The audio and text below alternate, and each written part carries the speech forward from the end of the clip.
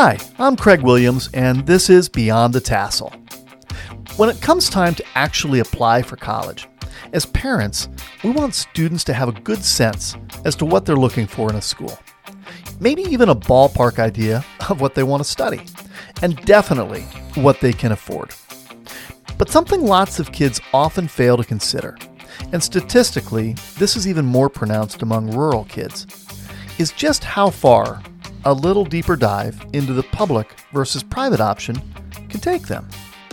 Look, there are over 3,500 colleges and universities in the United States, and while it's impractical to examine each and every one at much depth before you make your choice, it is an excellent strategy to at least consider and perhaps even make an application to a few widely divergent options.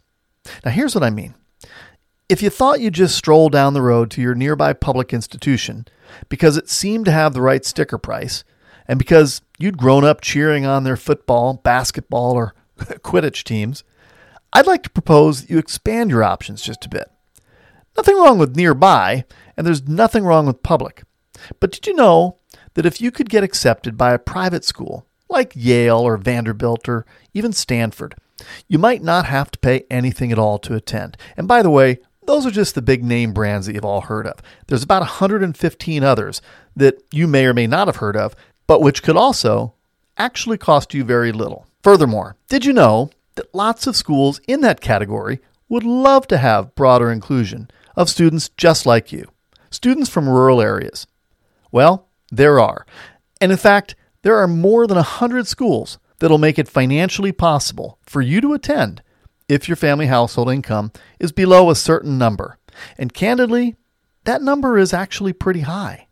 At $125,000, it's nearly double the U.S. average income. So I'd encourage you to, at bare minimum, apply to one or two schools that are way outside your typical comfort zone. Now let's jump in and explore some of the big differences between public and private. There's quite a lot to digest. As we compare and contrast the greatest distinctions between private and public schools, I think it's fair to first lay out the three most obvious. 1. Private schools are typically much smaller. 2. Private schools tend to be much more expensive. Although I've spoken about one notable exception several times and will do so again later in this episode. And 3, they tend to be more selective, which means two things. First, they're harder to get into. And second, it tends to mean, at least in the minds of people who measure such things, that they are a bit more prestigious. So let's talk about the size difference first and what that really means in practical terms to you. With a smaller incoming class, you actually do have half a chance of getting to know people across the entire spectrum of your class. And speaking of class, the size of each class, as in classrooms, tends to be considerably smaller in private schools than in public. So this translates to a much lower student-to-teacher ratio, meaning you'll probably have a more direct relationship, or at least the opportunity to have one, with your professors and other instructors.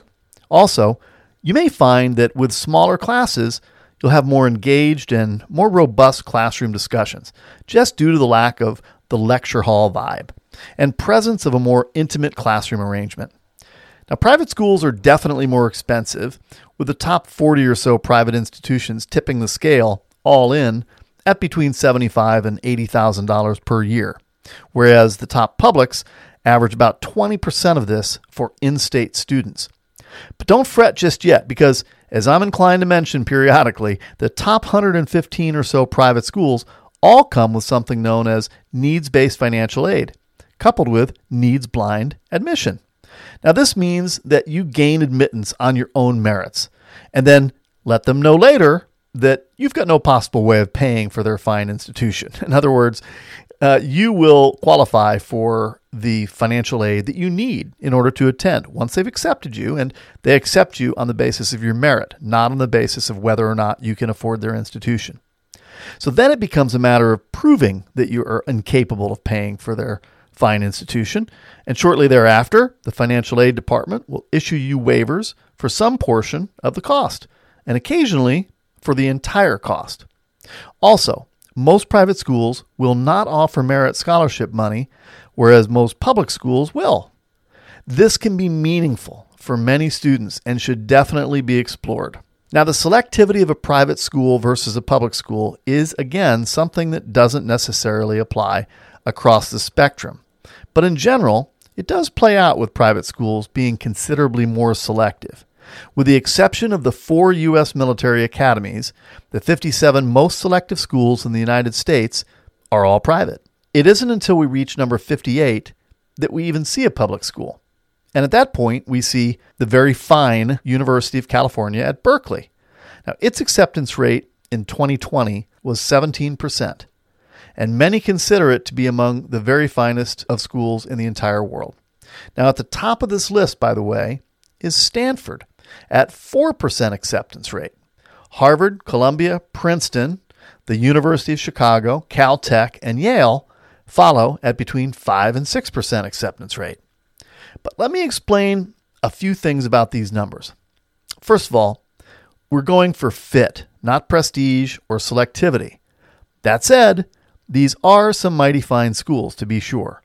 But there's a few secrets I'll share with you about why their selectivity is so high.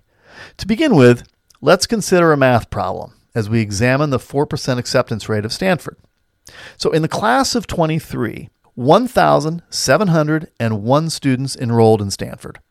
That means out of all the applicants who were accepted, about 1,700 said yes and actually enrolled. The percentage of all who were accepted who enroll is actually called the yield. And Stanford has a very high yield, 82%, which ties it with Harvard and puts it just a few points ahead of peer schools, University of Chicago and MIT, which come in at 77 and 76% respectively. But back to our math problem. If we wanted to find out how many students were actually accepted to Stanford for the class of 23, we'd simply divide 1,701, those who'd enrolled, by 82%, the acceptance rate. And when we do that, we find the number to be 2,074. So now that we know how many kids were accepted, let's divide again. This time by the acceptance rate, 4%, to see how many kids actually applied. The answer? 51,859. That's how many applications Stanford received for the class of 23. That's an awfully lot of applications for only 1,701 spots. So how to explain this? Well, Stanford is a wonderful school, and it is situated in an amazing part of the country, featuring some of the most dynamic advances in business, technology, science, and culture. And plus, you're just a stone's throw from the Pacific Ocean. It is a beautiful part of the country, the San Francisco Bay Area of California. But there's more to it than that. A little thing called marketing comes into play here. Yes, that's the secret. Some might even call it a dirty little secret. And here's what I mean. The admissions team at Stanford knows that in order to garner the attention of the ranking organizations, they will have to appear to be very selective. After all, doesn't it mean that the harder a school is to get into parallels its desirability and thus its quality? Isn't that what they have us all convinced of? I mean, that's their aim. So I will say this, that statement, as absurd as it sounds, well, it's sort of, kind of, sometimes, but not always true. But it kind of is. Now, in this case, the vast majority of those applications probably had no business landing in the admissions offices of Stanford University. But that didn't stop the marketing team of the school from making sure that thousands of students all across the country received marketing material from Stanford in order to entice them to apply. And that's why they received 51,859 applications. And that's why Stanford gets to brag about their uber low acceptance rate, 4%. You can run the same formula on most of the schools that U.S. News and World Report ranks in their top 50 or so, and you'll find that the vast majority of them have very low acceptance rates. But as I said earlier, that's largely the result of very effective marketing. It's also usually a fair indication of the quality of the school overall. But remember, nobody attends an entire school. We only attend parts of it. And in many cases, the parts of a public university just down the road from our hometown may well have the programmatic advantage over even the Harvards and the Stanfords of the world. But there's another private school that I want to look at. It's ranked a bit further down the list of top-ranked schools. and that's NYU, New York University. It's ranked around number 30 or so on the U.S. News and World Report list, whereas Stanford is tied at number 6 with the University of Chicago. But here's the thing. NYU's freshman class is more than 3 times the size of either Stanford's or Chicago's. NYU received 85,000 applications in the same year that Stanford received just short of 52,000. So, does the fact that NYU's acceptance rate is higher than Stanford's mean that NYU is inferior to Stanford? Or does the fact that NYU garnered considerably more interest than Stanford make it superior? Well, it's hard to say for sure, but this much I can guarantee. Both schools are just outstanding, and both will create enormous value for anyone who's lucky enough to attend. Now let's take a look at a great public school, like the University of Ohio, where the accepted applicants hovers around 24,000 from the 49,000 applicants it receives, leaving the school with an acceptance rate of just under 50%. Now consider your odds of getting into Ohio State versus Stanford, just based on those acceptance numbers alone, 49% versus 4%. And then ask yourself, are you really going to get an education that's worth more than 12 times that of Ohio State out at Stanford? Well, of course not. The answer is no. You play this scenario out with your local or regional university, and you'll find the same kind of results. Let's take, for example, Southeast Missouri State University or Southern Illinois University, for example. Fine schools in their own right, but with much higher acceptance rates, in the neighborhood of 75 to 80%. In other words, you have a 3 out of 4 chance of getting into either of these public schools, and you'd get an excellent education at either. You'll have the advantage of having access to in-state tuition if you live in Illinois or Missouri, and you'll probably be closer to home than if you'd chosen Stanford, Chicago, or NYU. But there are a few more distinctions to consider between a typical public school and a private school. Both public and private schools have their alumni networks, and both can be extremely valuable in landing well professionally, socially, and often geographically. But it would be disingenuous of me to suggest that the alumni network of a regional public school could rival a highly selective private school. That said, sometimes the strength of a local university that serves more of a regional student body can be exactly the sort of network you might want. For example, I'm going to compare 2 private schools, but they're very different in character and makeup. 125th nationally ranked St. Louis University has a larger alumni presence in St. Louis than does the 16th nationally ranked counterpart, Washington University in St. Louis. The former just serves more people who wind up living and working in St. Louis, even though this school also serves a national and even international clientele. If a local network is important to you, you may find value in considering how that plays out with your local public university, assuming there's a good chance you'll be working or doing business regionally. Now, this is not carved in stone, but this is just something to think about. Another thing big public universities are truly great at is putting on a powerhouse athletic show with all the social trimmings. Now, as a percentage, very few college students will actually play at the varsity level. And that's true regardless of whether you're at a big school or a smaller school. But look, it sure is fun to watch, isn't it? Don't get me wrong.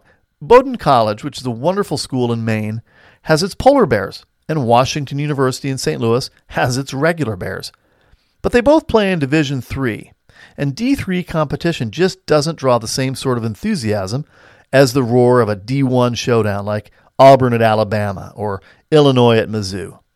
Now that said, there are some fantastic private schools that compete at the D1 level, to include Stanford, Northwestern, Vanderbilt, Duke, and Georgetown, just to name a few. But if big-time athletics is your game, you're much more likely to scratch that itch at a big public school than at the typical private school.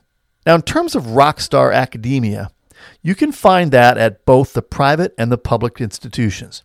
But here again, depending upon what you're measuring and how much that's worth to you, you will find more Nobel laureates associated with the top private schools than with the public universities. And you may have an easier path to top graduate school programs with a solid degree from a top private school than from a regional public university.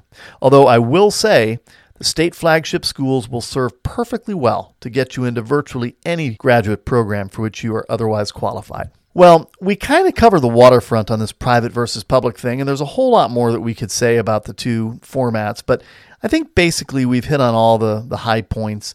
Public schools tend to be much larger. They tend to be less expensive. They tend to be a bit less selective. They tend to be a bit more athletic-oriented, and oftentimes they can be found much closer to home. Next week, we'll take a look at putting together your target list of schools to which you will apply.